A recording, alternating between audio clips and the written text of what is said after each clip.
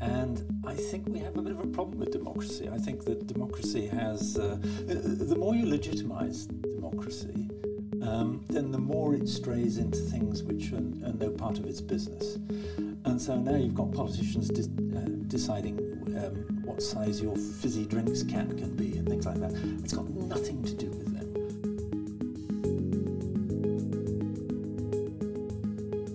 Welcome to the IEA podcast. My name is Harrison Griffiths. I'm Communications Officer at the IEA.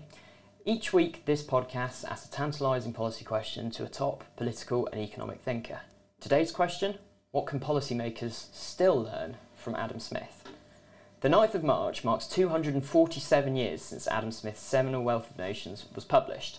Despite being widely considered as one of the founding fathers of economics, many of Smith's insights remain ignored by policymakers. To discuss this, I'm delighted to be joined by Eamon Butler, who's the director and co-founder of the Adam Smith Institute. As well as founding the ASI in 1977, Eamon has written an extensive bibliography of books, primers, articles, essays on the canons of free market economics, particularly Friedman, Hayek, Smith himself. His work's been translated into innumerable languages, often by the IEA. I believe you are one of our best-selling authors. I think I must be, short of Hayek. Maybe short of Hayek, yeah. Well, thank you very much for joining us. So, when we look at Adam Smith's legacy today, as I said in the introduction, he is still revered across politics, across different schools of economic thought, and yet so many of the insights that came out with the Wealth of Nations that had a profound impact on policymaking are being ignored today. So, how can Smith be relevant to convincing policymakers to change tack in the modern day? Well, it depends whether policymakers want to change tack or whether they're just actually managerialists and their interest is only the next election rather than the future. So I'm very sceptical about that. But if they really did want to focus on the long-term health of the nation and indeed the world, the insight they would take from Smith, I think, is that free markets and free trade are what generates value. That people exchange, when people exchange, you buy things, you sell things from each other. If that's a voluntary exchange, you only do it because you think you're going to be better off. I pay some money and I buy some toothpaste because I'm short of toothpaste and I want some toothpaste, and I value the toothpaste more than the money. And the shopkeeper has got plenty of toothpaste and values the money more than so we're both better off. And when you start putting rules and regulations on all of that, then you depress that value which is created by the exchange. So I think that's the first lesson from Smith, that just trust markets and competition to deliver the goods, and they will deliver the goods, probably better than you think you can with all sorts of rules and regulations on how people trade. And you bring up the idea of mutually beneficial exchange, and it's no coincidence that when Smith and people like Ricardo were writing that society, the economy, was just about to escape from the zero-sum Malthusian trap that was the reality for the vast majority of human history. A big problem that certainly strikes me in so many of our political discussions when it comes to what the government ought to do is that people presume there is a zero-sum game, that my benefit is your loss, my supposed benefit from this policy change means you have to lose, I am owed something by you. How important is it for free marketers, publicly in writing, when we have conversations, to really explain and distill this argument that markets are the only way to escape the zero-sum trap, to mean that everybody can be better off? Yes, it's absolutely essential, of course, and we need to make people understand what they didn't understand in the 18th century when Smith was writing this revolutionary work, The Wealth of Nations, that it's not just the person who gets the money from a transaction who benefits. This was the whole mercantilist idea in the 18th century, that you had to stop people you had to export as much as you could so that you got lots of money back, and you had to stop people importing to you. So have I got that the right way around? Yes, the gold comes in, the stuff goes out. Exactly. Right? And you still hear a lot of Tories even today talking about the importance of an export-led economy. Absolutely, absolutely. And the assumption is that we need the money. We want to keep hold of our money. We don't want to buy goods from abroad, but we want to send our goods from abroad. And it ignores the fact that you pay money to buy goods from abroad, but that's because you value those goods, because it's the middle of winter here and we have fresh fruit and vegetables from all around the planet. What's wrong with that? Okay, we can't grow all these things ourselves in cold weather, so we buy it from other people, and that's absolutely essential. And I think now, when we're looking at free trade, because with Brexit the UK has left the European Union, and now the world ought to be its oyster. We should be saying to people around the world, we're going to impose absolutely no tariffs on any goods that you want to bring in, because that's just a tax on our own people. It stops our people getting the goods that they want. So I think it's absolutely essential that we should make these arguments. And you've seen over the course of the post-2008 era, really, that the mercantilism, the protectionism is on the rise again. Yes. Almost the greatest fruition of what Smith argued was the advent of a massive expansion of free trade in the late 1970s and 80s, which just seemed to continue on an upward trajectory, has come to a bit of a halt. People are beginning now to erect trade barriers, again, whether through tariffs or non-tariff barriers to trade. And we see it a little bit in the contemporary circumstance with the green subsidies from the Inflation Reduction Act in the United States, and the EU and potentially the UK getting involved and saying, you're undermining our manufacturers, we need to compete like for like with those subsidies.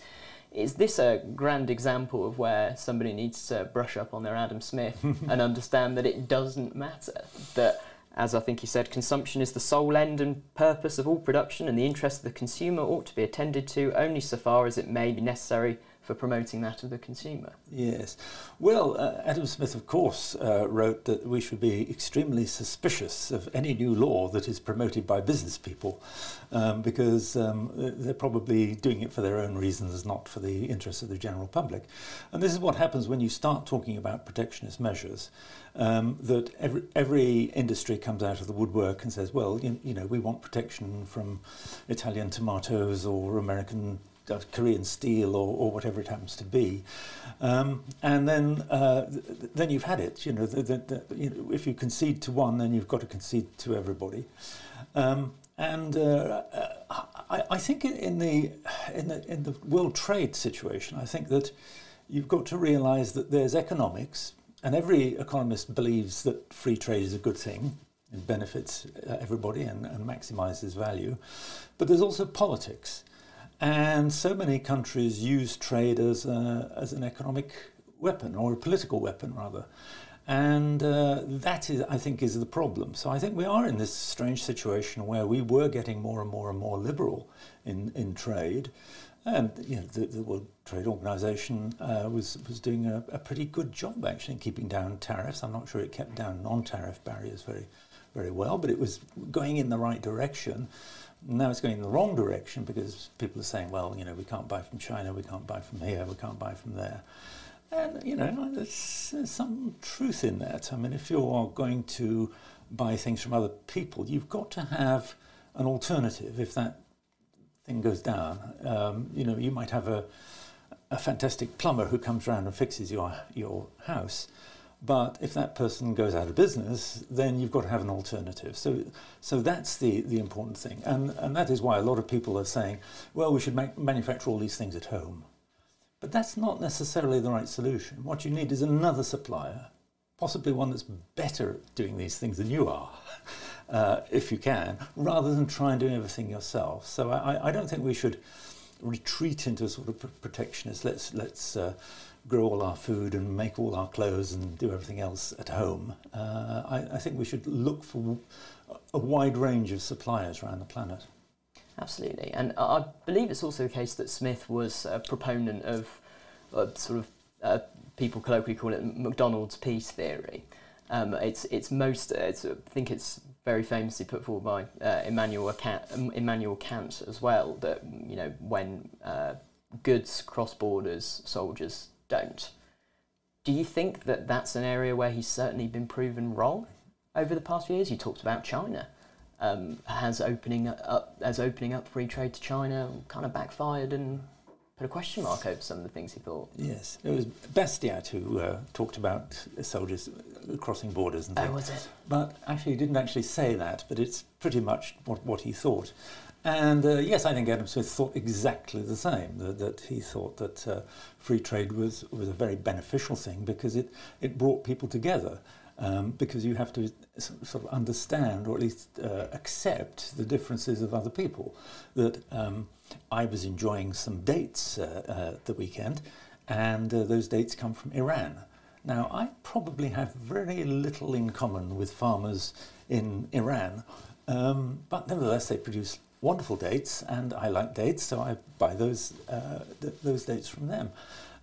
So it's a way of bridging the gap between people and between nations, and it is therefore very positive. But again, you have to realise that there's good people and bad people, and there are people who will, for political reasons, use trade against you, and you've got to be prepared for that, I think. Absolutely. And to go back to something you mentioned before when we were talking about the green subsidy wars, you ought to always be suspicious when businessmen are sat around the same table with a government minister. Yes. Anybody who's familiar with some of the principles of Smith will have a critical eye when the government comes out and proudly says, oh, we've been consulting with business and the experts on this. What I think is the most famous quote from The Wealth of Nations is not from the benevolence of the butcher, the brewer, the baker, that we expect our dinner, but from regard to their own interest. I think a lot of people understand that and accept that. But is there not something to this from the government perspective rather than the market perspective?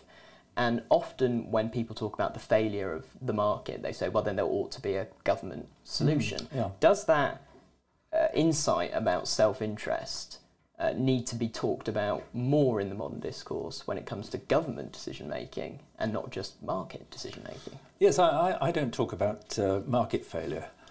Markets fail very rarely. It's usually the rules and regulations that are put on them by government. I talk about government failure. I mean, that is if you want to see real failure, that's where to look. And everything the government touches, it makes an absolute mess of. Not just this present government, but just in general, in everywhere around the planet. And usually the private sector can produce these things much easier and cheaper and better. So what you need government to do is to do what its main function is. And according to Adam Smith, that was really justice and defence, which are big things. The justice industry justice sector is quite a big role for government and an expensive role for government. So you've got to raise tax as well, or somehow to finance it. So it's not a small night watchman state in Smith, but at the same time, its focus is there. And what he says is that when kings and ministers start interfering in the economy, they take on a job that they can't possibly do. It's just too big because the economy is so vibrant and it changes all the time, and there's so many millions of people who are involved that you can't possibly get it in your mind, and you can't set rules that are right. What you've got to do is to set the broad institutions, property, honesty, all of that sort of thing, and then it's like a fire basket containing the fire. Then the fire will prosper. Absolutely. And when we try and apply the lessons of Adam Smith and, well, the entire pantheon of free market economics and political theory to our current policy dilemmas, is there a way, do you think, that we can move the discussion away, particularly in the modern news cycle, 24-hour news cycle, from single issues that people become fixated on and say, the government must do this specific thing about this specific problem I have? Try and move the discussion away from that more towards what you've just described, the wider institutional framework. Hayek talked about general laws, but a lot of what Smith talks about is creating a proper incentive structure for human nature to do the best that it can, rather than try and change the nature. Do you think there's a way we can do that? Because it's an important conversation to have, right? I think this is extremely difficult. I wrote a book on democracy for the IEA, and I think we have a bit of a problem with democracy. I think that democracy has... the more you legitimise democracy, then the more it strays into things which are no part of its business. And so now you've got politicians deciding what size your fizzy drinks can be and things like that. It's got nothing to do with them. You know, according to Smith, that all you need government to do is basically peace, easy taxes, and a tolerable administration of justice. That's their main function. It isn't to tell you how to live. It isn't to decide what you wear or what you put into your body and how much of it. That is for you to decide, and I think that is the difficulty with democracy. We're used to thinking it's absolutely wonderful. Isn't democracy great? And to some extent it is great because everybody's involved. It's a break against tyranny and so on. This is important stuff, but at the same time it only works if it's confined to the things that it's there to do. And the thing it's there to do is to make decisions that we cannot make individually. Things like defence, I suppose, and policing, justice.